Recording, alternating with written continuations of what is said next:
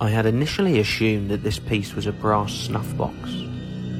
However, after reaching out for some advice on why it might have a year of birth engraved onto it, and not a full date, the common theme seemed to be that it might well have been used to store something rather macabre.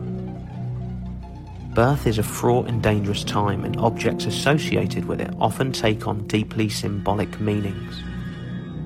No object could be more ingrained with superstitious potential than a piece of birth-associated human tissue.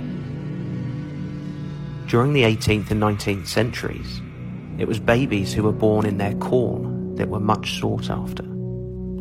A caul is when the amniotic sac or amnion hasn't burst and remains intact on the baby's head or face, like a circular crown.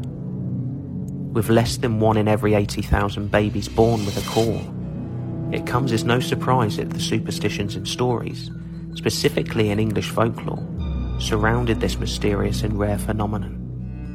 It was believed that keeping the caul made them immune from drowning. In fact, there was a roaring trade in selling cauls, which were believed to transfer protection onto the new owner.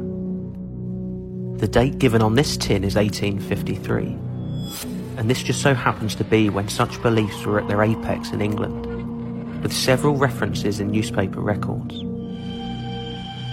So, could this tin have been used to store a baby's caul? Or can you think of another, less macabre use?